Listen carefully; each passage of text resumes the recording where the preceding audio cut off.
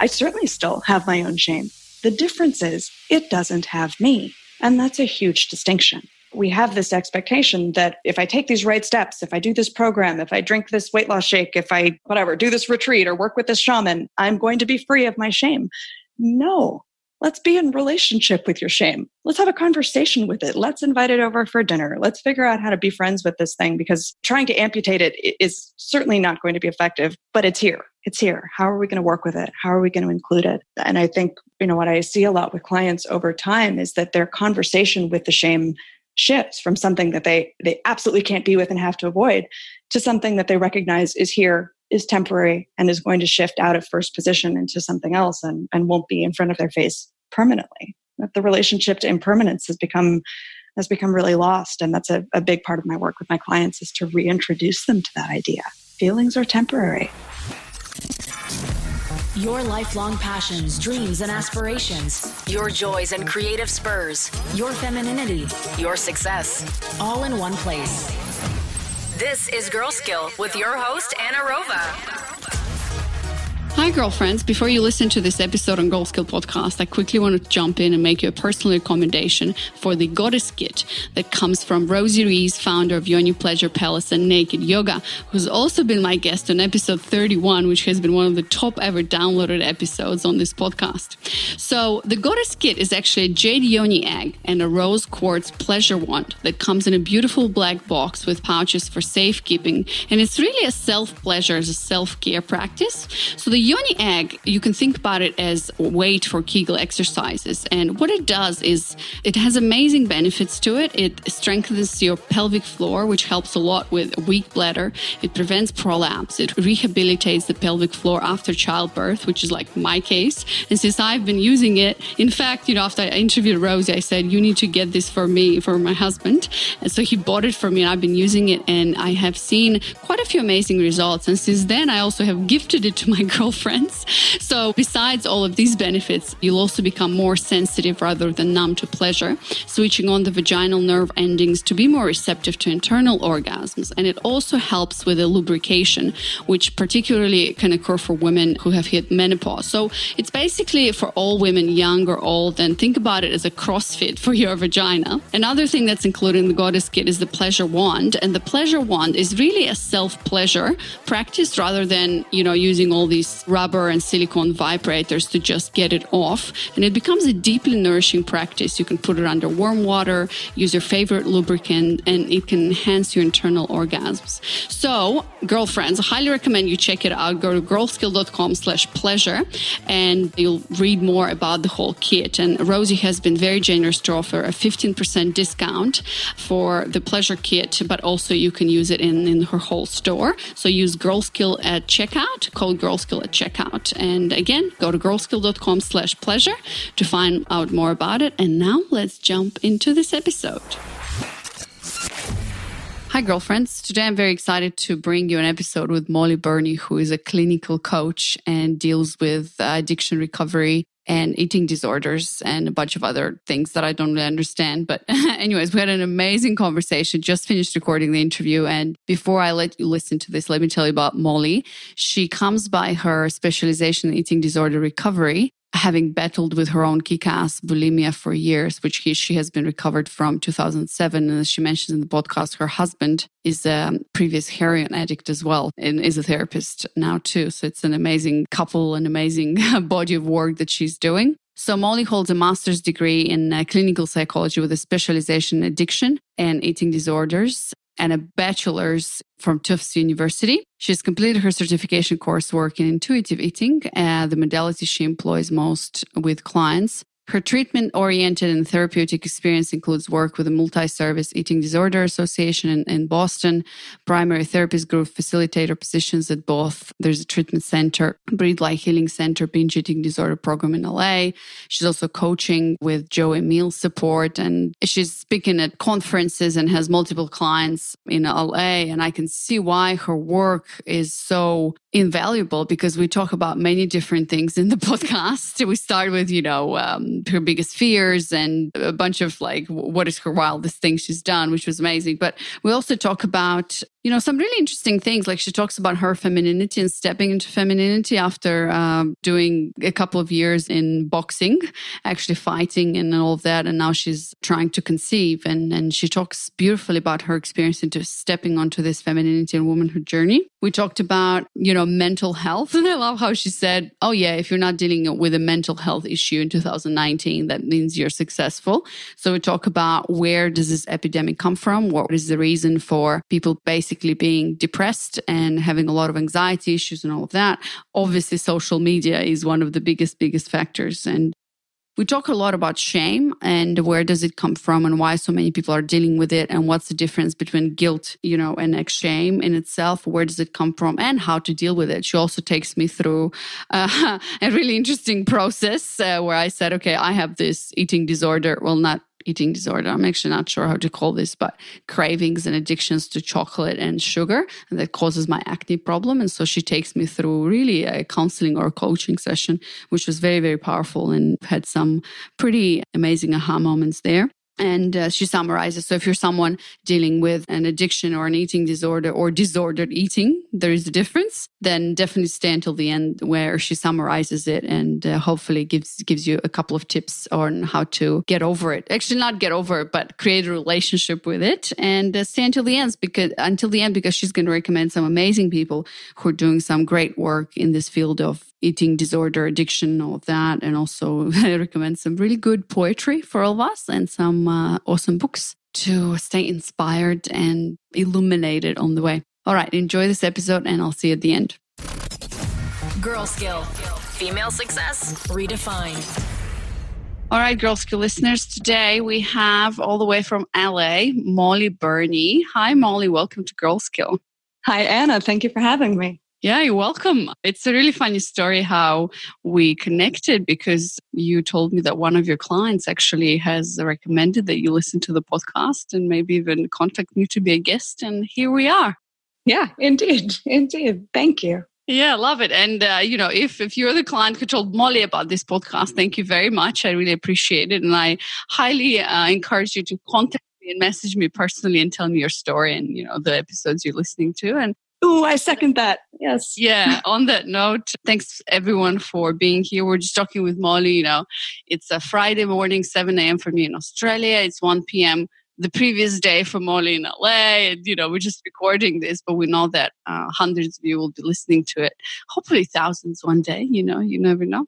But yeah, one day. All right, Mollie, let's jump straight in. Tell me, what is your superpower? Oh my God. This is going to get serious real fast. Ready? I really think that one of my superpowers is being really comfortable with other people's shame. And that allows me to go into some pretty dark places with my clients and also with friends and family and people I love and people who are really working through stuff. That there is no dark corner that I have not either sat in myself or leaned towards or had conversations around. That I really have a lot of space for the darkness that's in us, and that certainly was not something I thought was an asset until really in these last 6 years of my life or so, because I think it's something we spend a lot of time running from. But having leaned into it, I do see it as a superpower now. Yeah, absolutely. And tell me, how do you do that? Because I'll share with you my experience. A lot of times, so before I went into, becoming a coach and getting my certification, one of the hardest things for me was to be with people who just either break down in front of me or, go to some really dark places. And I never thought I could be a coach because I just couldn't handle it. It was too much. And then obviously I broke through my own barriers, blah, blah. But I'm curious for you, how are you able to do that? Because it's pretty hard to be in that space, but also just hold space and not comfort or, not go in there, run after, the tears and. Sure. It's an incredibly complicated and nuanced practice. And and at the same time, it's also quite simple. That it's really a matter of compassion, first of all, is the first piece, but that kind of goes without saying. I think the other piece is really respecting this process and knowing that there is nothing, that we as coaches, we are not capable of rescuing. We are not the cavalry that is coming to rescue anyone, but we are here to say, look, I know where your coordinates are in that map. I know what the landscape is like in where you're standing, and I can tell you what the journey looks like to get out. But I think a lot of people come at this from this perspective of no, we're supposed to rescue, we're supposed to comfort, we're supposed to dry tears. But I know that this is both from experience professionally and personally. There is nothing that I can do or say single-handedly to cure shame or to amputate whatever the suffering is. That's your work to be doing, and my work is to witness it. That's so much of this work is that healing happens not just because there's work being done internally, but often because there's a witness to that work. And my job as a witness is not to rob you of the experience of crying, but to see you through and help you experience what that process is like. Yeah, that's right. Wow, this started really serious, really fast, Mollie. I'm so sorry. 7 a.m. in the morning, I'm like, oh God, we already started talking about this serious stuff. Look, it's 1 p.m. Thursday here, so it's... no worries. I mean, I love this stuff. We're going to get into the meat of it, but I'm like... Oh. I promise I have a sense of humor too. It's Okay, let's see that. All right, let's talk about something light a little bit. What is the best gift that you've ever received? Gosh, the best gift I've ever received. My mom... recently bought me oven mitts that I've been just using the crappiest dish towels for years and years and years. And my husband and I will frequently burn our hands or we're grabbing like a blanket from the other room. I don't know. We're resourceful people, but for whatever reason, it's the one thing that we have not managed to get in our house is oven mitts. And, we've lived together a long time. We have no excuse for not having oven mitts, but she recently got us some very classy adult oven mitts, which we're proud to no longer be using bed sheets to get shit out of the kitchen, out of the oven. I just swore. I apologize. I love it because I'm the same. I have a bunch of towels and, often when we live my husband's always telling me, do not buy more stuff because we have enough stuff. And so the oven mitts would be in the category of things that would be stuff that nobody needs, but then you really need them, right? No, and what's dumb is that I've needed them for a long time. And I'm not someone who likes to suffer. If I need something, I'm going to get it. But for whatever reason, this is one thing that just escaped me for too long. So Mom, thank you for the oven mitts. Thank you, Mom. Yeah, moms give the best gifts and grandmothers and mothers-in-law as well. All right, awesome. Well, let's flip the coin and tell me what is the best gift that you've ever given? Oh man, this is not particularly clever, but I wrote my boyfriend at the time, now husband, a really, really kick-ass poem. A little bit grandiose, perhaps. But this was for, it was either for his birthday or an anniversary or something. But I just broke myself down and poured it in. I think the grandiosity is I think I even quoted the Bible or something in it. And by kick-ass, I don't mean by anyone else's standard other than the man who loves me very much. He thought it was kick-ass, and I'll take that. But I think that's probably the best gift I've ever given that I can come up with right now. That is pretty nice. Awesome. Thank you for sharing that. What is your favorite type of music? I love Paul Simon. I grew up on Paul Simon. So I think he's just a phenomenal songwriter and storyteller. That's the answer that I like to go to that makes me sound good. In reality, I love some really crappy honky-tonk country. I can really get down. Love it. Awesome. I don't even know who Paul Simon is, but I'm going to Google him, check him out, and have a link in the show notes as well. So that's great. I'm always discovering new things from my guests, so that's great. All right. Who is one person, dead or alive, that you'd love to have dinner with? Oh, Eddie Izzard. He's a comedian and now somewhat social activist, and it's just phenomenally sharp. I've never heard wit like that before, and I guess he's a little bit underrated. He's not commonly known of, but How do you spell his last name? Izzard.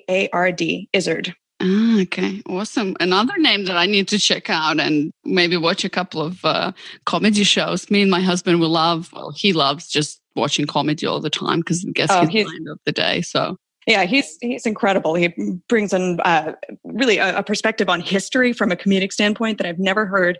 And out of context here, but he would describe himself as an executive transvestite. So just read into that what you will. All right. I'll check him out. I encourage listeners to do that as well. All right. Moving on. What was the wildest thing you've ever done? Oh, come on now. How exactly how wild are we thinking here? I once decided when I was studying abroad in London, and that I needed to get down to Portugal to meet some friends. So I got down to Portugal, then to discover that for whatever reason I was stuck there. This is not a stellar story here, but suffice to say that I managed to then hitchhike my way from down in Portugal up to Paris, and it was a journey full of very questionable choices and bizarre characters and things like that. Certainly not something my parents would have been thrilled had they known about it at the time. That's pretty wild, That takes some balls and courage to do that. That's awesome. It's a really fine line between like risk and just stupid. So I think I was 19 at the time. Love this story. Awesome. All right. A bit of a serious question. What does your unguarded heart yearn for?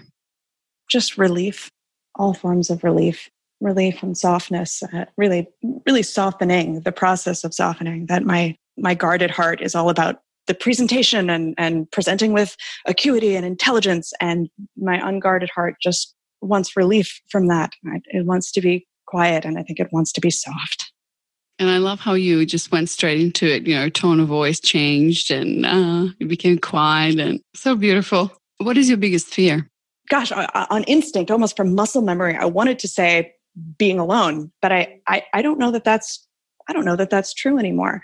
I think it would be just dealing with loss, and of course that's part of what we sign up for in being on the planet, is being in relationship with loss, both of parts of ourselves and things and loved ones. So there's loss in general. Mm-hmm. Yeah. Wow. I'm dealing with, for me, the biggest fear is loss of my loved ones. And it's really weird and interesting the last kind of 3 months once I had my baby, because my baby is like 3.5 months, and I've never experienced feeling the fear of loss of a child. This is something obviously very specific when you become a parent, but now it's been okay. Like, I know she's not going to die, like at this moment right now, but knowing that it might happen, I went into this panic mode for about a week or two where I was checking her out constantly and just imagining, thinking, what if something happens to her? Like, I won't be able to survive. And same thing with the husband. I know I will, but that feeling was so interesting and so bizarre, of something that I've never experienced before. That's fascinating. My husband and I are in the process of trying to get pregnant. Who knew it was such a process? I mean, everyone knew it was such a process, right? But I didn't. I was out of that loop. But that it's something I've certainly been considering, especially given fear of loss. That you're upping the ante on that. You're increasing your surface area, which increases your risk for loss. Let's add something else that you care about here and risk losing it. But that's certainly on my radar, is some work I'm going to have to do and be able to include that if we're able to get pregnant. Absolutely. Well, good luck with that. Thank you. Yeah. And it's crazy how, the best, but then you think of the flip side and what you get what you get, and the fear of losing that is always, the more you feel. So I guess the bigger the relationship, or the more the reward, or not, I don't want to call it reward, but you know what I mean? Like having a child. That's a fair analysis. Yeah. Yeah. It's such a gift. But then with that gift, same thing with the relationship and marriage. Like I know my partner and me, like we're not permanent. Thinking about my own death is a completely different journey. Like that's crazy in itself. When I think about this, that like I'm not going to exist at one point in time, like this is happening. It's just a matter of time. I know. It makes me like, so not anxious, but just thinking about this is just the craziest thing ever. No, it's interesting that you're saying that. That's I'm 34 years old, which is not 24 years old, and I realize that a lot of people would say that this is young, and I'm sure it is in some contexts. But to me, and my dad has Alzheimer's, and he's in the just in the process, man, and really considering, we are in the passage of time. This is what the passage of time looks like. It really brings up that question of how do we engage with loss? And if I'm playing to win, does that mean I expand my risk to loss by loving people, or to lose by loving more people, by creating someone to love? And I think the answer to that is yes, but it doesn't mean we're not terrified of the process. Yeah, that's right. The answer is yes. It's absolutely worth it, and you do it because you want to feel love. But then, yeah, you have to accept the responsibility and the possibility of grief and loss and all of that. The whole spectrum of human emotion, which we're going to get to probably very soon once we start talking about your work. But I have two more questions for you that I ask all women on the show, and I think you know what's coming. So, Mollie, what is femininity for you?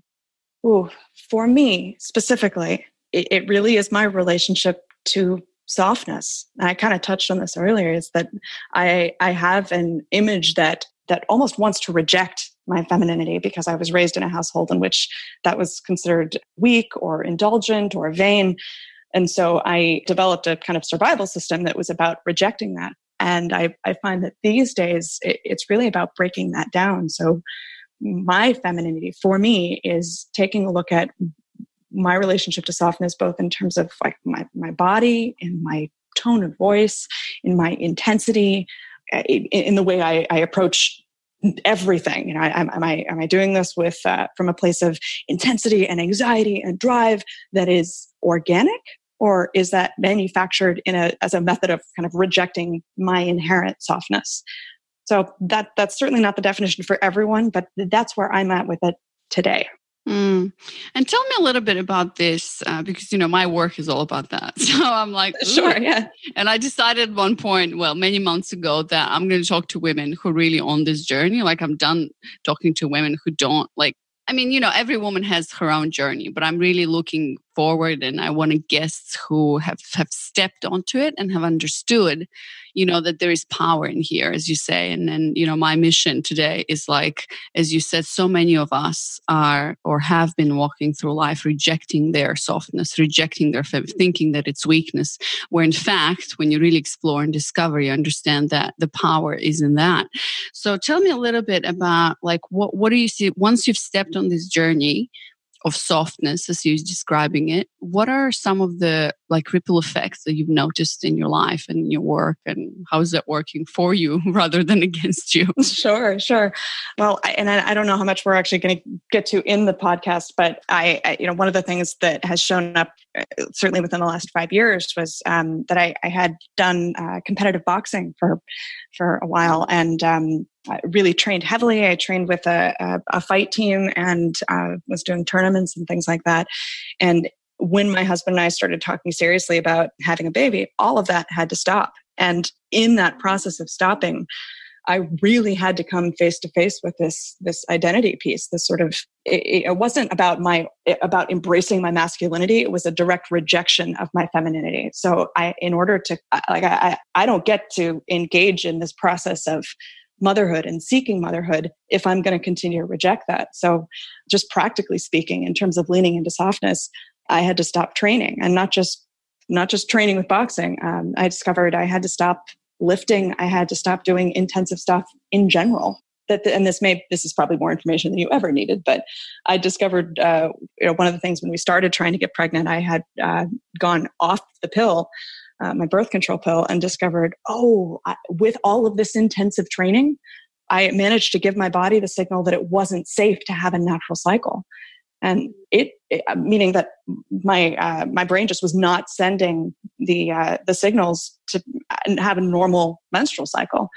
And that was such a literal example of me in the process of suppressing all of this stuff and controlling it and managing it and considering it, not an organic part of me. So this has really been a journey of embracing that, of slowing myself down and allowing myself to see what that looks like, literally, physically, and psycho-emotionally. What I find is I have a little bit more, it's changed my work with my clients, that I'm told, a little bit more gentleness in my approach, that and I'm someone who's kind of naturally directive. So it's not as though I need, more energy behind that.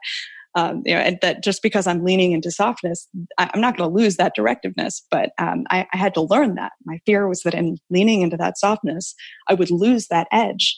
And in fact, that's not what's happening at all. It's really transforming that edge into something that has a whole lot more dimension and nuance.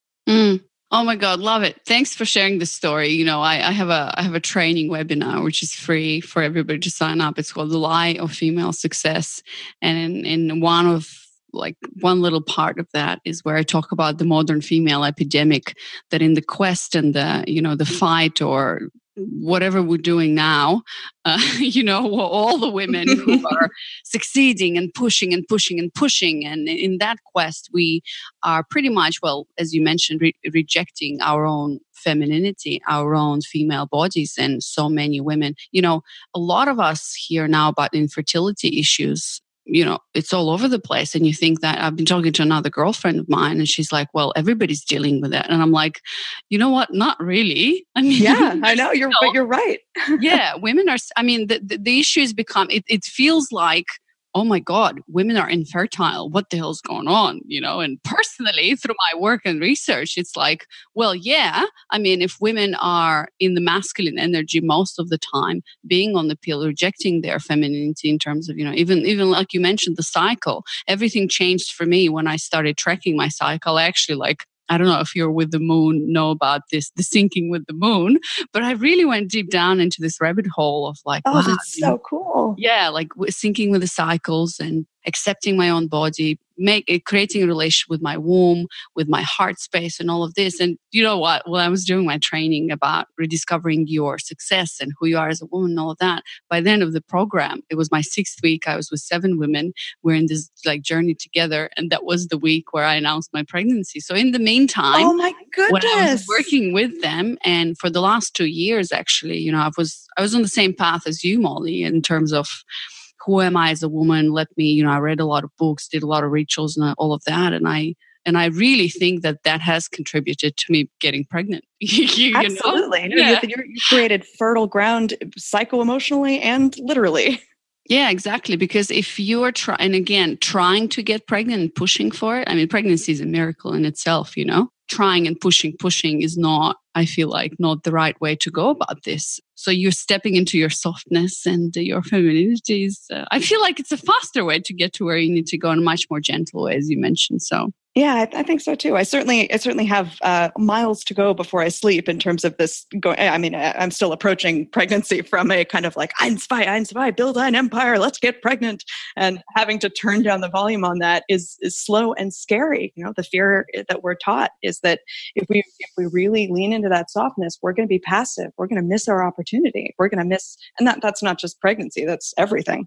And forgive me, here I am preaching about things you already know, but I think it's valuable. I love that you had that experience, and I really needed to hear that from you. I needed that reminder. Absolutely. Yeah. And it's a beautiful place to be. And it's scary, as you said, and especially today, everybody's just telling you to do the opposite thing. Go, go, go, while being in the flow is what we need as creatures in a female body. Anyways, we can talk about this forever, Mollie. My favorite subject. Let's move on. So before you tell us, you introduce yourself and tell us. Oh, you're going to talk about my favorite subject, me. Sorry. Yes. Tell us, do you consider yourself successful and why?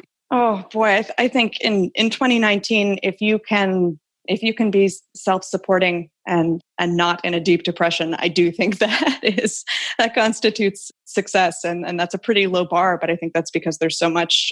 People are so hard on themselves, and that depression and mental illness is so rampant in general. So yes, by that low bar, I would say yes, I feel like I'm a success. And also, if I look at this at a little bit of a higher standard here, I'm doing my dream job, and I can't ask for much more than that.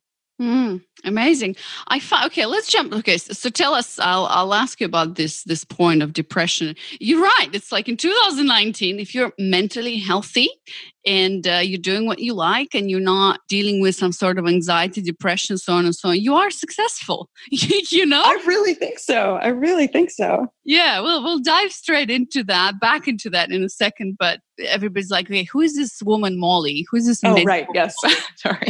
Tell us who you are and what you do. Sure.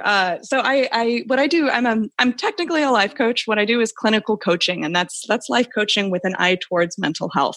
I have a pretty extensive background in working with eating disorders and various addictions. My background is personally in recovery from some really ass-kicking bulimia. But life coaching has a pretty wide range of things. And so we're dealing with everything from relationship patterns to communication patterns to how one understands one's own thoughts and things like that. That's who I am. Mm, awesome. Okay, so let's talk about this. Why are you saying that if you're not in 2019, if you're not depressed or have some mental health issue, then you are successful? Why is that? And what are the reasons behind whatever the hell is going on today? Oh, well, this is all just one woman's opinion here. And certainly I could never have enough information to diagnose all of humanity. But I will go right out and say that I think social media is a huge culprit here for our capacity for expectation and thus disappointment, our ability to really curate someone's experience of us in a way that can be ultimately quite damaging, and to really inflame our natural instinct to compare, which never comes out particularly well. Like that's rare that we compare ourselves to others, and and actually are better for it, even if we think we're we can claim that I'm better than her because my hair is better. Still, that activates a part of ourselves that's not particularly healthy. So there's no element of comparison there that I think is actually truly healthy and helpful for us. But I really think that's the major cause for the degree of depression that we see, especially in youth today. And if we look at something like suicide rates, it's just an epidemic. It's absolutely a heartbreaking epidemic. So I would claim that's about social media. What scale are we really talking at if we look at? So are you saying that like majority of people today are dealing with some mental health issue? And so expand a little bit more on that. Like, why is this an epidemic? And yeah, like what's going on in the world today? Sure. I would go so far as to say that most people are dealing with some version of a mental health issue. And that's not to say that everyone is diagnosable. But I think most of us are really sick with a degree of cognitive distortions about ourselves, about our expectations of the world, about who we're supposed to be, about who we're not supposed to be. And I think that we're so driven by that internal noise that we end up making a lot of fear-based or shame-based choices that never goes well. So yeah, I really do think that's pretty rampant.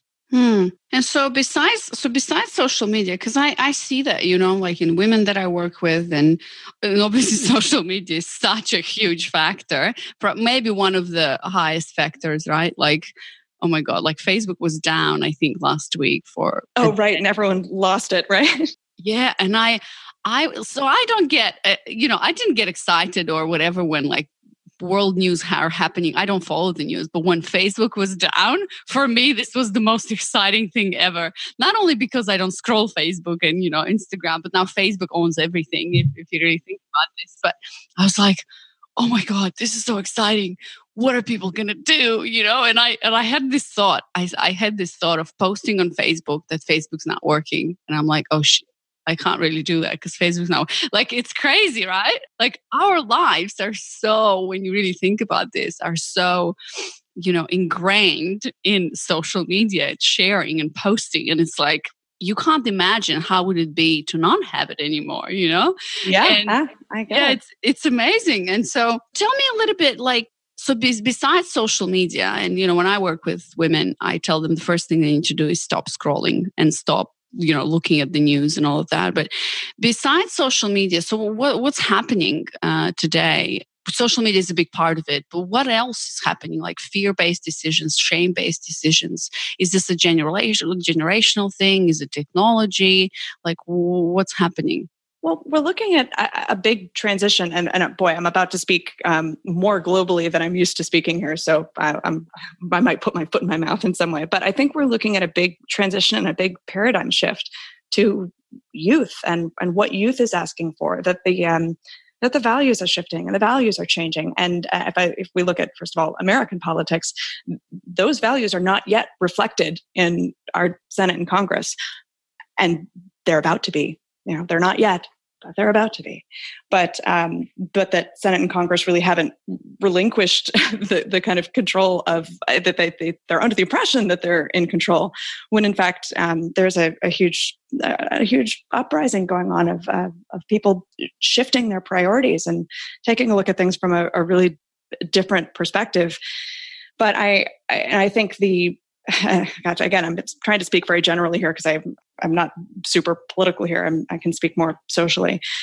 But I think anytime we're taking a look at the prospect of change on that scale, that there's going to be fear. There's going to be resistance. There are going to be people clinging to old ways and old habits and old identities and making old demands of themselves that no longer fit the current zeitgeist. Yeah. So, I mean, it depends how you look at it, right? Like a lot of people I know out there, and I don't follow social media, but sometimes I get a glimpse, and especially women sharing that we live in scary times, especially if you're in the US and for the last couple of years and whatever, I live in Australia. So we just had that massacre in New Zealand.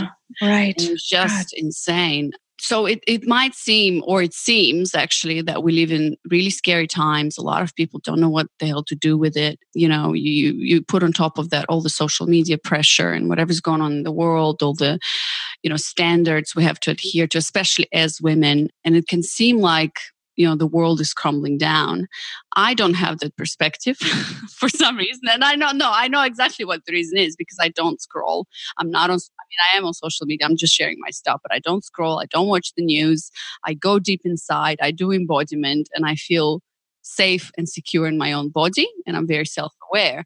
And I think that's the solution, basically, to stay mentally healthy and on your own path, not being. I fully agree with you. I really admire that, and that's it. Like the ability to just be kind of content in your own world. And that's not to say that that activism isn't important, or communication and connection isn't important. Of course it is.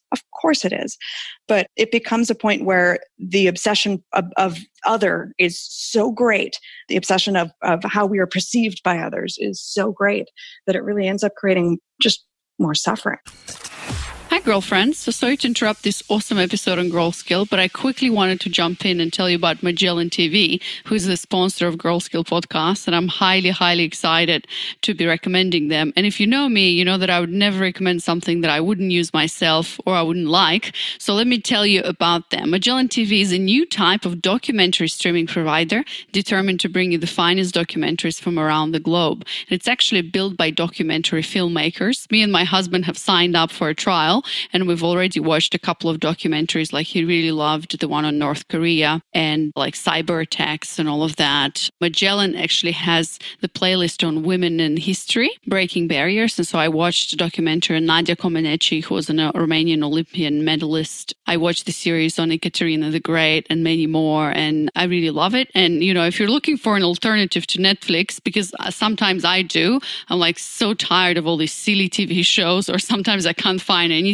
I mean, this is a great, great alternative while you watch something, but you also learn a lot. So the documentaries on Magellan TV can be watched anytime, anywhere. They're streamed without interruptions, meaning no ads. They're compatible with iOS and Android devices and all of that. They offer documentary movies and series in exclusive playlists, and genres include history, science, space, nature, and more. So highly recommend you go check it out. And they actually are offering an exclusive 2-month trial for free to anyone who's interested at magellantv.com/girlskill. So it's MAGELLAN TV.com/girlskill. And the link is in the show notes already. So go ahead, check it out, sign up for a free trial for 2 months. There's nothing to lose, everything to gain, watching documentaries, learning a lot. All right, now back to the episode. So in your own experience, Mollie, and I know that you're careful as a good coach with integrity, you're careful of generalizing things, right? Like talking about the world and this is how things are. Because I'm really trying to, yeah, which I really appreciate. But it's still your own opinion, which is valid. I think we all are grown-ups here and understand that your experience is your experience, and you don't need to be, Mollie, on this podcast, you don't need to be inclusive of everyone. Like, that's okay. Got it. I get that. I also want to make sure I can actually back up any opinions I have, and I'm sure that there are opinions I can pull out that I realize I don't have a fact to support, and I just want to be a little bit responsible about that. Yeah. So let's get more specific. Tell us about your clients, and like, who are the clients that are coming to you, and what are their main issues that you're seeing? Sure. Most of the people I work with are professionals, that they're in the world, that they're working, that they're high functioning, but they're dealing with some degree of either compulsive behavior or really unhelpful behavioral patterns or relational patterns. And whether that's just that they may not have an eating disorder, something that fits diagnostic criteria for an eating disorder. They may just have disordered eating. But it's really not a matter of how bad the symptoms are. It's much more a matter of how much real estate is this taking up in your brain? How much you're suffering from it? It doesn't matter how many times a week you're binging. How much you're suffering from that the one time a week you're binging. So I end up having a lot of conversations with clients who are in the process of dealing with some sort of coping skill that's just not serving them, and that's hard to put down. And those aren't always massively self-destructive. I'm not talking about professionals who are shooting heroin on the weekends for fun. Although, God, I've certainly, heroin addicts are my favorite people. I married one of them. He's incredible, and he's a therapist, and now just incredible man. But we're really looking at people who struggle with incredibly negative self-talk or thought patterns, or I have clients who are just repeatedly getting into the wrong relationships, and they know why, they can see it happening, but that they can't quite engage the skill set that they need to engage in order to make a different choice, because that's terrifying. My work with them is often about being with that fear, being with the shame that's created whatever cognitive distortion that's driving that pattern, being able to dismantle that, and then risk being in the unknown of, okay, if you're not going to do that pattern, what are you going to do? Yeah. Okay. So tell me, what have you found? What are some of because I'm assuming, like, I'm dealing with, because you asked me, like, I feel like everybody has an addiction these days, especially women, sure, yeah. to food. It's either food or binging on something or whatever. My issue has always been, for more than 10 years now, adult acne, and I figured out that it is related to food. And as soon as I eat a piece of chocolate, that's it. My face is, full of acne. Well, not full, but I have a couple of inflammations on my face, and I'm still dealing with that. And the worst thing is, like, I was pregnant, I couldn't tackle it. Now I'm breastfeeding, I couldn't tackle it. I'm sure after that, there's something else that's going to happen. There will be. Yes. It will never be. There is no right time for this. Oh God. So tell us, like, what are some of the reasons that you feel that we are dealing with all of this? Well, besides, so social media is do you find that a lot of us deal with this so I'll share my own experience with my own clients. It feels like, first of all, I'm curious what you have to say, because I'm talking from the point of embodiment, feminine embodiment that I do. So what happens is we feel the shame. And I love that you said you are working with clients where you teach them or lead them or guide them into being with the shame, being with all these quote unquote negative emotions that we don't want to feel. And so what I do with embodiment, with my clients, I sit in those feelings. And once we sit with those feelings in our bodies, because there's a lot of frozen tension, these feelings get liberated. And so instead of, like, a lot of women are walking today through the world just being numb or being actually on fire and angry.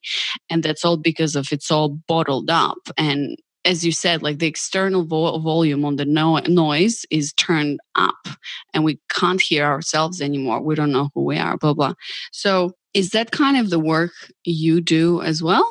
It's not dissimilar, not at all. A lot of this work is about how are you dealing? How are you dealing with this particular feeling? And I think many of us don't know how to sit with anxiety, how to sit with shame, how to sit with those kind of feelings. Or we have expectations that we're supposed to sit with them with the hope that they are going to then vanish, or that, you use the word liberation, that being liberated means we're not going to have them anymore.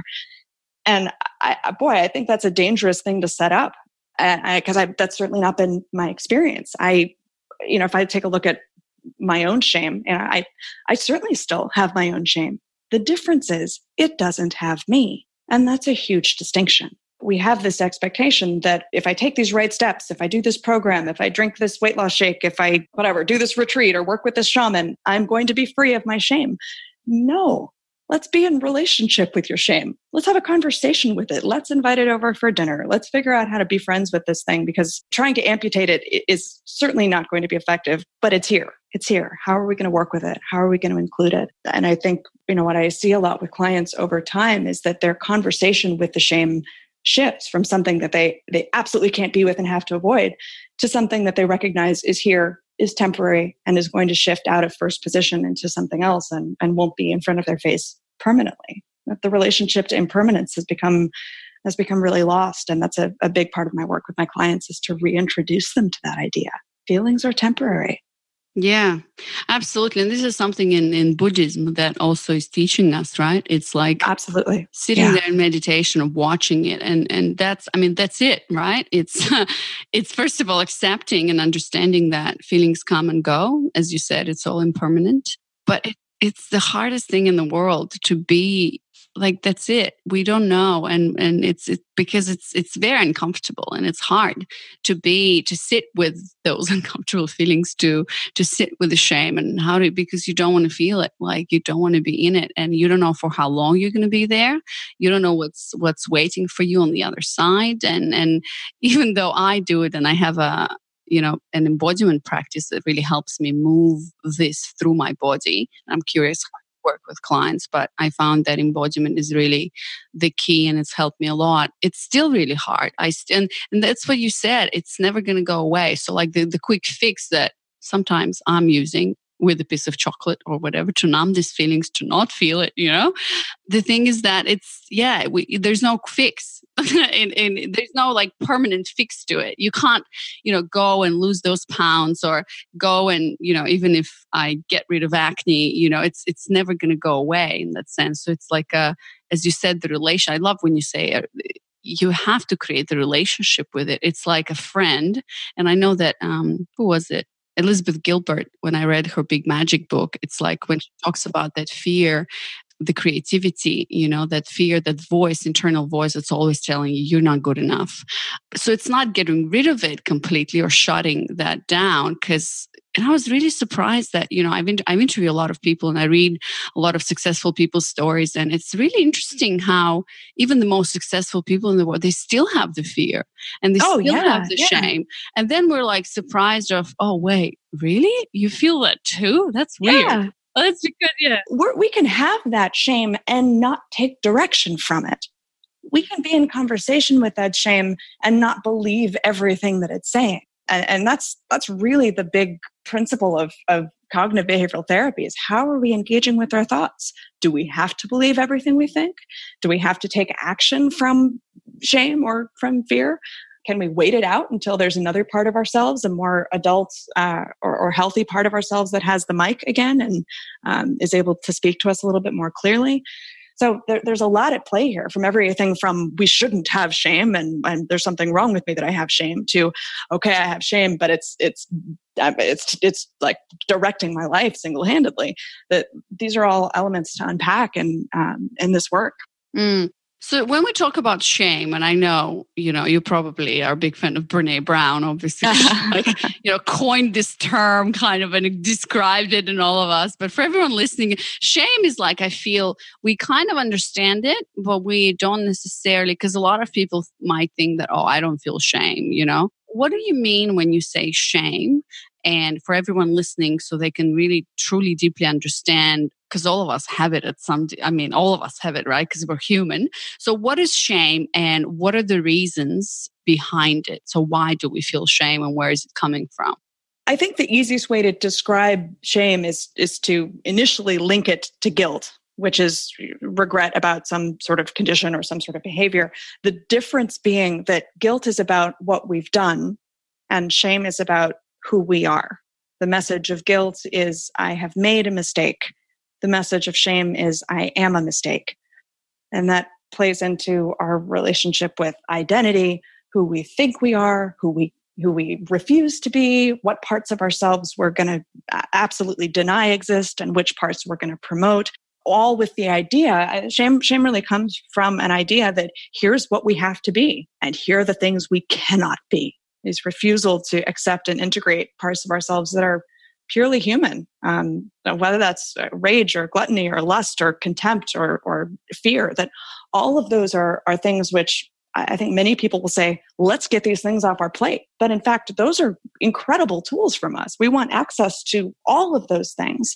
We want access and permission to be everything. That rage can be, if we're operating from shame-driven rage, it's going to be destructive. But there's a way to access rage from a creative place that can be really motivating and expressive. That's something something, gosh, if you look at something like gluttony, for example, and it's not a word that I don't even know where that word is coming from right now. It's not one that I tend to use often, but the sense of more, I need more, I can't get enough. And that's certainly something I experienced in the depths of my bulimia. And it's a feeling that a lot of my clients encounter, those who are dealing with compulsive eating issues. That sense of gluttony is something that many people feel shame about and have the sense of, oh, I shouldn't have this. This is a terrible part of myself. This is a dark and consuming, ugly part of myself. But that gluttony is one of the things that also allows us to access drive and the ability to generate for ourselves and the ability to gather and bring in and provide. That is certainly something we want access to. But if we've decided that it's shameful and we're cut off from it, we also don't get the benefits of things that we get from gluttony and rage and these other colorful parts. Does that make sense? Yeah, it does make sense. I mean, obviously, like, I love what you're saying. I'm having my own revelations. It's like, I am a mistake, right? Like, that's disassociating yourself from things that you are doing, things that you're thinking, what is happening around the world. It really comes back to this like meditative state, like I am not my thoughts, I'm not my behaviors. And that's the key here, but it's obviously the hardest thing to do. But I'm thinking, Mollie, like, are you saying that people, because we're human, we are dealing with shame? I think shame is, well, if you look at little kids have freedom to be anything. They're not operating with shame until they're interacted with in a way that induces shame, until they get the message, that's not okay. That's not okay. You are not okay as you are. If you say something to a kid like, don't cross your eyes, they're going to stay that way. Well, to a kid, they'd be delighted like that. They don't mind looking silly. But for an adult, they can't look silly. That's stupid. They lose credibility. They lose money. They lose, whatever it happens to be. So in tiny ways, we learn shame. Shame is a survival skill in a way. It tells us what we need to be and who we need to be to make sure we are not rejected and we're not pushed away from the campfire and out into the cold. So I don't necessarily believe that we come in with shame. I think some of us come in brokenhearted. I think that's a different element. But I believe that shame is taught. Yeah, and having a child really puts things into perspective because, like this, every morning when I wake up, well, the baby wakes up by herself, and then I go to her, and she just looks at me and smiles. And she's at this age, obviously 3 months, like whatever. She's just understanding who she is and why she's here, Hell, you're just understanding who she is and why she's here. I'm still understanding why I'm here, and who I am. Yes. So, but you're right. It's like what I'm thinking is like she has no filter right now. And as she is growing up, by the time she's probably 1 or 2, she's just learning these social behaviors and what's expected of her and what does mommy and daddy want from her and who are her friends in society. And then, and it's all these layers that a child puts on themselves. And of course, depending on what country they're growing up in, because different cultures and everything. And that all these layers are becoming these filters. And then that's how we go through life. We put on these, limiting beliefs or patterns or whatever. And then we got to deal with all of this yeah, in our adult life. And it really depends on, our personality and how. Yeah. So I'm just thinking as a parent, how do I'm still dealing with it myself, obviously. No, and that's fair. And I knew this question was coming. And as you were about to ask it, I was thinking, oh, damn, this is where, you need to connect this episode to an episode where you're discussing this with a parenting expert, because I do a really killer job at untangling other people's shame and helping dismantle the constructs that have created them for so long and held them in place. Mm-hmm. When it comes to parenting, the process of not creating shame or creating as little shame as possible or just creating healthy shame, that I can't speak intelligently on.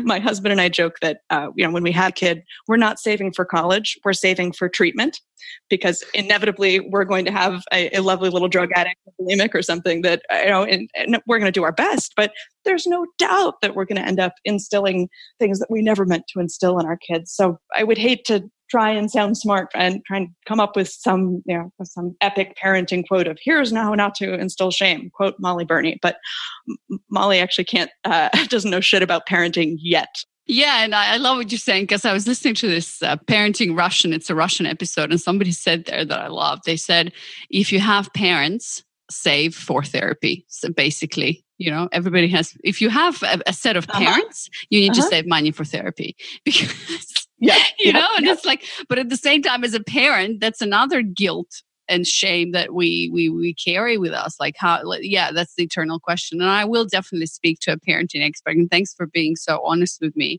But I also think, we have to excuse ourselves from being perfect. Right. And there's a concept I was just discussing this with a friend of mine yesterday who's just wrestling with her own OCD. She happens to be a brilliant OCD therapist, but she also wrestles with some of her OCD. And she was talking about parenting and struggling with the idea of what if I mess up my kid? And I reminded her, and this is something we actually remind each other, she reminds me too, of this concept from way back in the day from our master's program in clinical psych, the concept of the good enough mother. The idea of being, you don't have to be perfect, that your best is most likely going to be good enough. And then you trust the human soul that you're raising to be able to figure out the rest on their own and find the right guides to untangle any snags along the way. But good enough is good enough. But what I found also is, so with my embodiment work, one answer that I found within myself, and I'm going to try to instill in my daughter, and I think about it more and more, is whenever she's feeling, because I can't protect her from heartbreak, from feeling whatever she's feeling, right? Like the whole human spectrum. But whenever she's feeling those quote unquote negative emotions, I can try and teach her or work with her, just like I am with my clients, to actually sit with it. Like you said, sit with it and create a relationship. So you're feeling that. I understand. Tell me more about this. Let's sit with it. It's okay. Like not patching this and not numbing it and saying you should not be feeling that. Try and distract yourself, but really being with it. And that's what I'm trying to do with clients and, in embodiment work. Like let's feel it through the body, for example. Where does it sit? How can we move the body? Let's try and liberate it. And what I've started doing with my girlfriends automatically, because I'm doing this work, every time they share something with me, what I started doing naturally is just saying, you know what? It's absolutely normal what you're feeling. And even though... Let's lead with that. Yeah. And they're like, oh, okay. And and that's something I learned from my own coach. When you hear that, and even though it might not be true, which is actually true, because everything we feel, the whole spectrum is normal. Like everybody's dealing with their own shit, right? And when they feel that, they're like, oh yeah, it's normal. And then, well, what you're doing for them, what you're doing then is giving your friend permission, which is all any of us really want. Can we just have permission to be enough as we are and not be rejected for that? Just have permission. But you did remind me of something. I have a thought that maybe could translate to the parenting thing. I was thinking about one of the ways in which I do work with my clients on this stuff, and some of it's by modeling. I don't get deep into the depths of my own stuff that I'm working on, but I'll be forthcoming if I'm struggling with something, or there's a client with whom I end up telling a lot of stories. I call them the Mollie parables of this one time when I did X, Y, and Z, and then I learned this. And it's a little bit cheesy, and but I find if I mock myself about it, it's not too bad. But if I can be forthcoming about what I'm dealing with, and how human and clumsy I am with the process of, I think one of the things I talked about recently was that when my husband and I fight, there are times when he's ready to make up and I'm not, and I know we need to, but I'm not done being shitty about it yet. And I have to tell him, I know we need to heal this, but I need to sulk. I need time. I need to sulk, and I really need to feel sorry for myself, and I'm not done. I'll let you know when I'm done.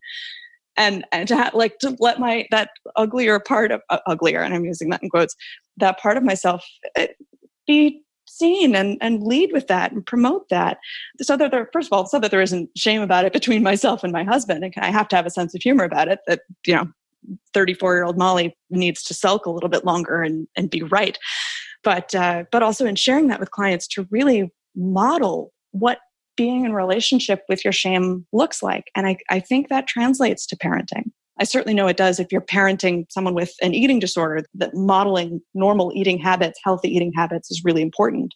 And thus, modeling your relationship to shame and your relationship to your own emotional process has also got to be really important for parenting. Yeah, absolutely. And what they say, just take care of yourself. Like now I'm doing all these moms groups and parenting groups and whatever. And what I'm realizing is the message, and I found it for myself so true. It's like, just make sure you're okay, you're happy, and everything will take care of itself. Like you don't need to make up a special, like every day, how am I parenting? How is my child? Whatever. Just take care of yourself, of your own That's mental a way to health. create a really anxious child is to analyze your parenting daily. Yeah, but just take care of yourself. Do your own practices. Create a relationship with your own shame, whatever, and your child will take care of itself if they see how you're doing it, because all they do is model, right? Especially, until they're living with us. So that's great. Thanks for mentioning this. So, Mollie, I really want to talk about, and we're coming towards the end of the interview, but I really want to talk about, your work with clients. So somebody listening, and all of us need this, right? Like that's the key, the liberation. I need this. Yeah. So how do we, if somebody is having an eating disorder, or I love this, what you said, eating disorder or disordered eating, that really stuck with me. Okay, let me ask you this. What's the difference?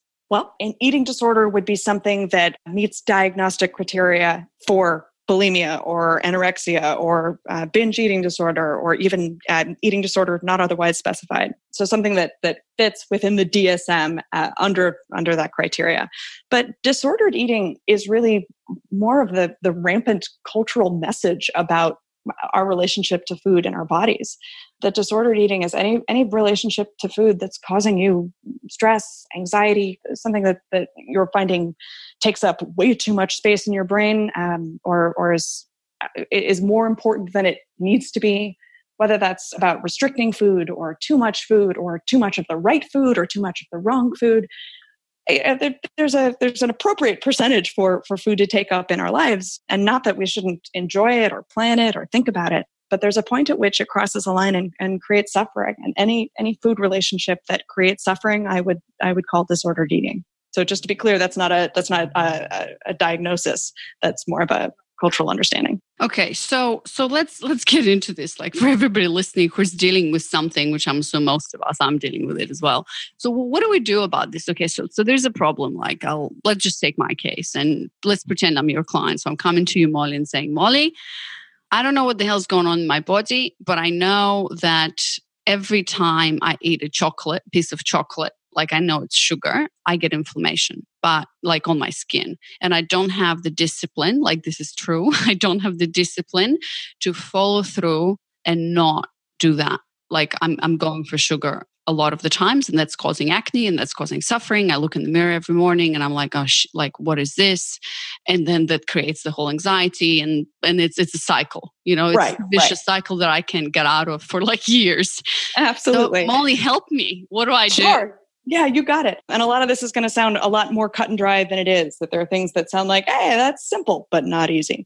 So first of all, am I clear in assuming that the acne is not worth the chocolate? Have you made that distinction? Is the acne worth the chocolate? It might be. In fact, there are some days that it might be. Yeah, so that's what I say. In general, I think like cognitively in my mind, when I think rational and logical, of course it's not worth the chocolate. Like having great skin is worth not going for the sugar. But sometimes I bypass that because the desire to have sugar is stronger than the desire of having, healthy skin. Of course. And so I want to start with, first of all, there's nothing wrong if your answer was, you know what, it is worth it. That there's nothing empirically more valuable about healthy skin than chocolate. That someone could easily say, yeah, it's totally worth it to me. And there's no problem. The only problem is that you're saying, here's the behavior and it's not worth the consequences. So the first question I would say is when you're in that moment of do I, don't I, and you decide, yeah, I'm going to fucking go for it. I'm going for the chocolate. What part of you is making that decision? So I've actually identified this because I've been working with this issue for a long time. So I know that when I go for the chocolate, it's either one, I am bored, to I'm feeling some negative feelings. So I think it's one of the two these days. Like I know, and I catch myself in the moment. So I think I may be a little bit advanced in this journey. I can catch myself. I totally get what you're saying. You're describing two feelings that come up. I want to bring you back around to the phrasing on that question, which is which part of yourself is making that decision? What would you label the part of yourself that decides I'm going for it? The part that needs soothing, the part that needs to get out of the boredom or the negative emotions. Got it. Okay. So the part that needs soothing, the part that needs some relief. How old is that part that needs soothing? Oh my God. As old as me. 30, but probably less. Yeah. So it's maybe 15, maybe. I don't, is that a question like how old? No, it's a real question. Yeah. How old is that voice that says, I need soothing? This is what I need. 15 years. 15. Got it. Do you remember yourself at 15? Yes, I was in the very troubled, teenage years. Yeah. Uh-huh. Are you comfortable taking direction from a 15-year-old? That's a weird question. Whoa, Mollie, nobody's ever asked. Am I comfortable? Is that a trick question? How am I? No. It's a genuine question. The answer might be yes, I'm comfortable with it. No, but it also might be no. Okay, so what part of yourself would you rather be taking direction from in that moment? From my adult self, from my adult healthy self. From your adult healthy self. Okay. And what would her voice sound like in the moment? Her voice would sound like, Anna, I know this is not comfortable what you're feeling, but just sit with it, merge with it. It's going to pass. You don't need to patch it up. You don't need to numb yourself. Okay. So you're reminding yourself like, hey, this is going to pass. It's uncomfortable, but it's not a problem with a capital P. That it's not something that needs solving. Is that what you're saying? Yes. Okay. So it sounds like the adult self is reminding the 15-year-old of impermanence here. Like, ride this out. The peak of most cravings, and I should double check my research on this. I'm just repeating something that a mentor of mine told me years ago, and I use it because it makes a lot of sense, but I need to double check the fact here. But I'm told the peak of most cravings is about 90 seconds. It'll come in waves like that. And when I check that out for myself, it's mostly true. There are exceptions, but it's mostly true. So, and this is granted a huge oversimplification of this process. I'm condensing this into one brief conversation for the sake of this podcast. But we're really talking about the adult self saying to the 15-year-old self, can you hold on for 90 seconds? Again, I'm really oversimplifying this, but it's really helpful. This is a microcosm for what's going on globally. And there are other areas in which of your world in which you are taking direction from the 15-year-old and the 20-year-old and the 7-year-old and the 30-year-old. And that there are a lot of parts of ourselves that all are taking the mic and giving us direction at any given point. And our job is to have some critical thinking around that. Is this a default choice is this a default or is this a choice? Which is why I asked you, is the chocolate worth it? There's nothing wrong with having the chocolate if you know that that's a choice and you're choosing the consequences as well as the chocolate. But if we're missing the perspective, which is the fact that this craving passes and tomorrow I will regret it, then we have to get curious about which part of ourselves needs to step in and redirect. Wow, that's really interesting. Well, I have two thoughts here. One is that 90 seconds is actually a very short time. And you know what? I don't even care if it's true or not. It's just this idea, the thought that it will be just 90 seconds and I have to hold on. And in reality, it does pass. Even if I were to tell you that it's a 10-minute craving, which I'll tell you is a long fucking craving, but even if it's 10 minutes, can you put 10 minutes between that impulse and the action? Because even just doing that helps rewire the brain. We're really just talking about rewiring neural pathways here. And you're so used to having we are so used to having the impulse followed by doing the compulsion, impulse, compulsion, that if we can do impulse, wait, and then either compulsion or not compulsion, then we've introduced the idea of choice. And that changes the brain. So even if you end up having the chocolate after waiting, you're still in the process of derailing that neural pathway from the groove it's been in for a long, long time of, I feel the instinct, got to have the chocolate. Yeah, because wow, yeah, this is transformational. Now I understand this, and and I see why you're saying clinical coaching, because it's like a process. There's steps to it, and it's decision making. And I know exactly what you're saying, because in my case, and because I've been dealing with this a while, I've come to the point where I feel the impulse, like sugar. I need it. I need it now. And then it's kind of like I start wrestling with myself. Do I do it or not? Do I do it or not? Is it worth it? Is it not? So it's like an internal conflict, and a dialogue starts happening. Right. And so I've got a question for you. Have you ever argued with a 15-year-old? Well, it's pretty much arguing with the 15-year-old. Yeah. Well, you're gonna lie. It's exactly like that. That they're going to make arguments that are kind of irrational, but you're kind of buying them. You're going to get hooked on content. You're going to get emotional. And then suddenly you are not an adult having a conversation with a 15-year-old. You are a 15-year-old having a conversation with a 15-year-old, and fuck it, let's eat some chocolate. Yeah. Yeah. So just to be clear, I'm all for chocolate. I have nothing against chocolate. It's all about, or sugar or anything. It's just about our relationship to these things. Yeah. So from that place, there's only two choices. Either you eat it or not. And so in some cases, I go for it because the 15-year-old in that particular situation is stronger. And so I bet I have the debate, I have the argument, and I fuck it. Yeah, let's just do it. Right. In some cases, I don't go for it. And I'm at this point where it actually happens rarely, to be honest with you. Like, I don't have chocolate in the house. I've managed to, and when I do, what also is really helpful, I remove the suffering. I just accept it. And I'm like, that's what's going to happen. And I accept the consequence. And what you shared with me, something that was an aha moment, is in the difference between a teenager, my 15-year-old self, and the adult. The adult is able to accept the consequence, to say, I'm going to do this, but then this is going to happen. And so I'm getting more comfortable with that, with this process happening. Like, okay, craving. That's what makes it a choice rather than a default, that you have some intelligence behind it rather than just the instinct and the impulse. That if the adult is choosing it, the adult is also choosing the consequences, and therefore is not in self-abuse about it later. That's right. Yeah. So, I'm going to do it. I'm going to deal with the acne later, and then I'm going to move on. And there's no story, self-punishing, whatever. Or shame. You really disengage from the shame. But and here's the thing. You need that 15-year-old part of yourself sometimes. That is not something to amputate. That's not a voice to ignore. That there are times when that impulsivity serves us. That allows us to be impulsive and organic and creative, that we want access to that sometimes. We just don't want that owning us. And so building a relationship with it, very different than shutting it off. Yes, okay, I understand that. But Mollie, how do I deal with, so I've got to that point, but then I know that to get healthy skin without acne, I need to be doing this, meaning not eating chocolate. I need to have the discipline to do it for a while, for like at least 3 months, let's say. So how do I do that?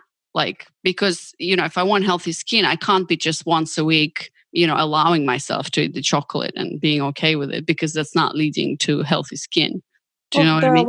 There are a lot of things at work here. And some of them would really boil down to something as simple as, what if you don't have perfect healthy skin? I know you don't like that answer, and that's not to say that you're not capable of discipline, because you probably are. But before we even go down that road of seeing if you are capable of that, let's get comfortable with the possibility that you might not be. We don't know what you have yet. And we got to deal with whatever feelings come up as a result of that, whatever shame comes up as a result of that you can't adhere to this perfectly enough to get the result that you demand. Yeah. And that's not to say that you can't. We don't know if you can. And that's certainly a conversation to have. And that the answer to that is you do it one day at a time, and you reassess your relationship to this as compassionately as possible, one day at a time.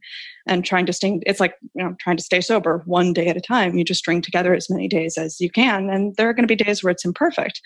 But ultimately, in order even to do that, there's a grieving process of grieving the lack of chocolate, for one. And second of all, grieving the fantasy that I'm going to be someone who has perfect skin and perfect discipline. Does that work the same way? Because you're just talking about, and I'm like, because you mentioned alcohol, right? Like sober. And I'm realizing it's the same freaking thing if you were recovering from addiction, right? In your case, because your body has an allergy to the chocolate, then yes. Now, if we're dealing with an eating disorder, then that's about fear of chocolate. It's not about actually what the chocolate is doing to you. It's about either the fear of chocolate because it's causing you to gain weight or will cause you to gain weight, or fear that if I have chocolate, I won't be able to stop, or whatever.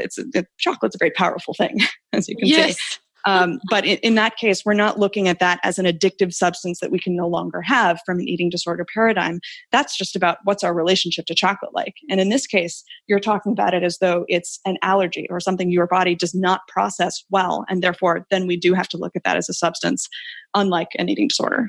Wow, fascinating. Yeah, so it's very similar to, because I've been smoking for about 15 years as well, like cigarettes, and I quit, thanks God, like 2 years ago. Oh, good for you. Yeah, but it's like, I'm thinking now, it is the same thing actually, whether you're addicted to alcohol or, smoking, or I guess whatever substance, it's the thing that you have to deal with every single day, because I still have smoking cravings, whenever Absolutely. I see someone. Those neural pathways are ingrained for you. And of course they would be after all these years.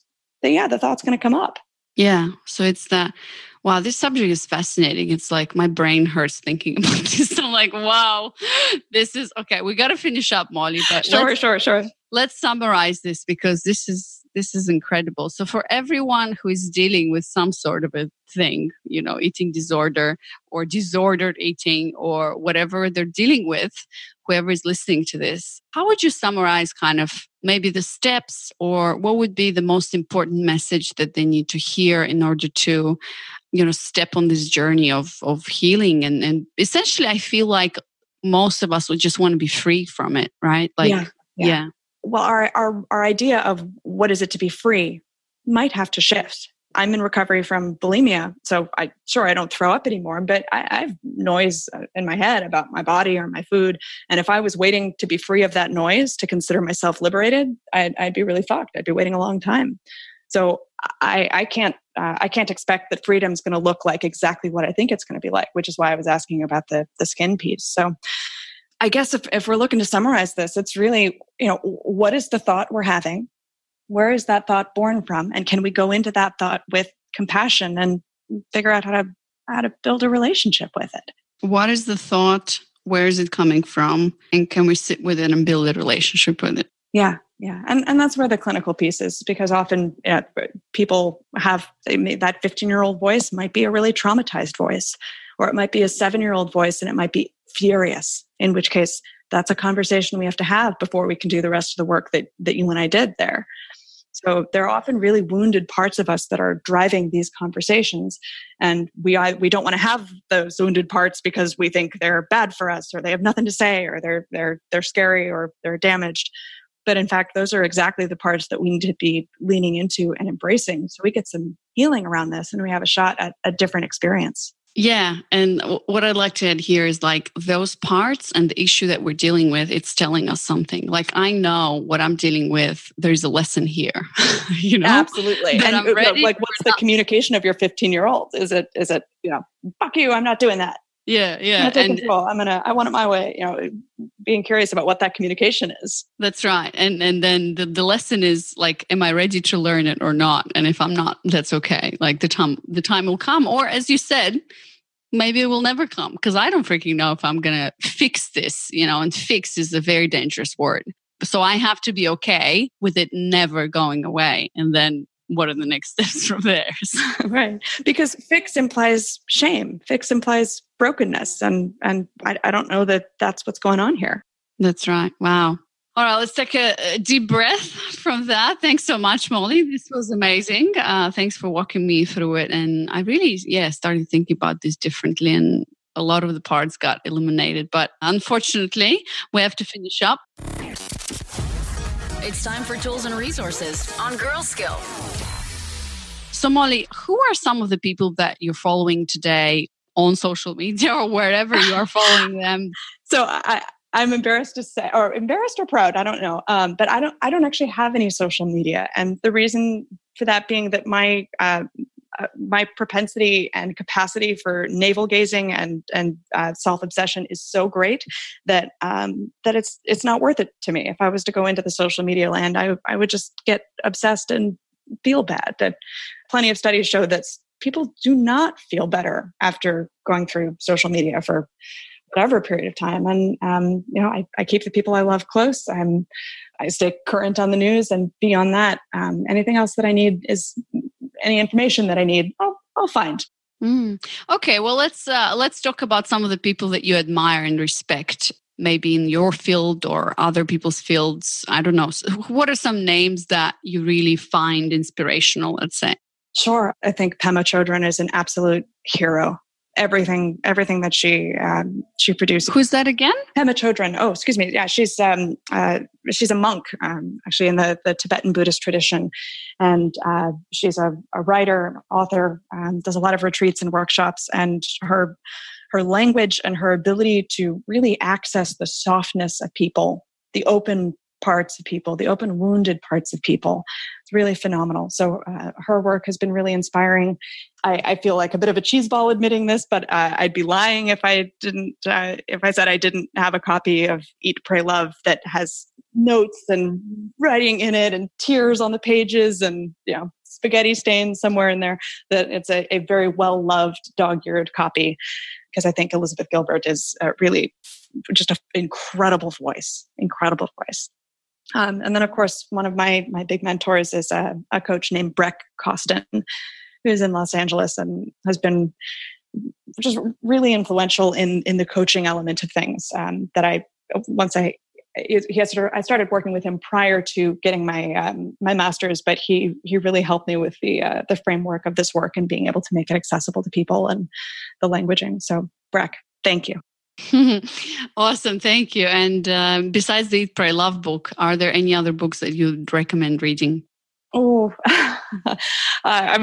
for fun, sure. For anything, for fun, or for, getting to know more about, eating disorders or addictions or whatever you feel like mentioning. Sure. This is a little off the wall, but I think Anthony Bourdain's memoir, Kitchen Confidential, does a great job illustrating the relationship to shame and identity and who he wants to be, and our relationship to sex and authority and all the thought process. That he really does a beautiful job of illustrating that in that memoir. So I know it's a little out of the box, but I think it's a fantastic book. And beyond that, good poetry. Read some good poetry. Don't get too involved in self-help stuff. And it's all. Most self-help is trying to sell something, but it gets better. It doesn't get that much better, but it gets a lot better. But let's stop expecting ourselves to be completely healed. So in that sense, don't look for self-help for those purposes. What's your recommendation for good poetry? Oh, Emily Dickinson. Oh, that's pretty classy. Grim, isn't it? Billy Collins, maybe. E.E. Cummings, dear to my heart. Wow, beautiful. All right, Mollie, thank you so much. This has been amazing. I'm glad we got to talk today. And for everybody who wants to know you more, get to know, your work and everything about you, where can they find you? Sure. They can find my website at mbclinicalcoaching.com. MB Clinical Coaching. And so for everyone listening, all the links that, to the people in the books and everything and to the great poetry Mollie has recommended are going to be in the show notes. So make sure to check that out. All right, Mollie, thank you so much. And we'll keep in touch. Thank you, Anna. All right. Take care. All right, girlfriends, how awesome was that? I'm still mesmerized with Mollie and our discussion. And I think I'll be thinking about this as I go through my day to day and through this week. So all of the show notes and all of the links that Mollie mentioned to the people and to the books and everything you could find at girlskill.com/106. And as usual, if you found this episode valuable, please share it with a girlfriend who perhaps is struggling with eating disorder or disordered eating and really needs to hear what Mollie has to say. Share this episode straight from your podcasting app or send her directly to girlskill.com/106. All right, girlfriends, stay awesome, stay feminine, and keep running with the wolves. And I'll see you next week on another amazing episode in Girl Skill Podcast. Thank you for tuning in to Girl Skill. Make sure to subscribe to the podcast on Apple Podcasts or your favorite podcatcher to never miss an episode. And never forget that your version of success is uniquely yours to live and experience. Until next time, let's continue redefining female success together. Girlskill.com. Female success redefined.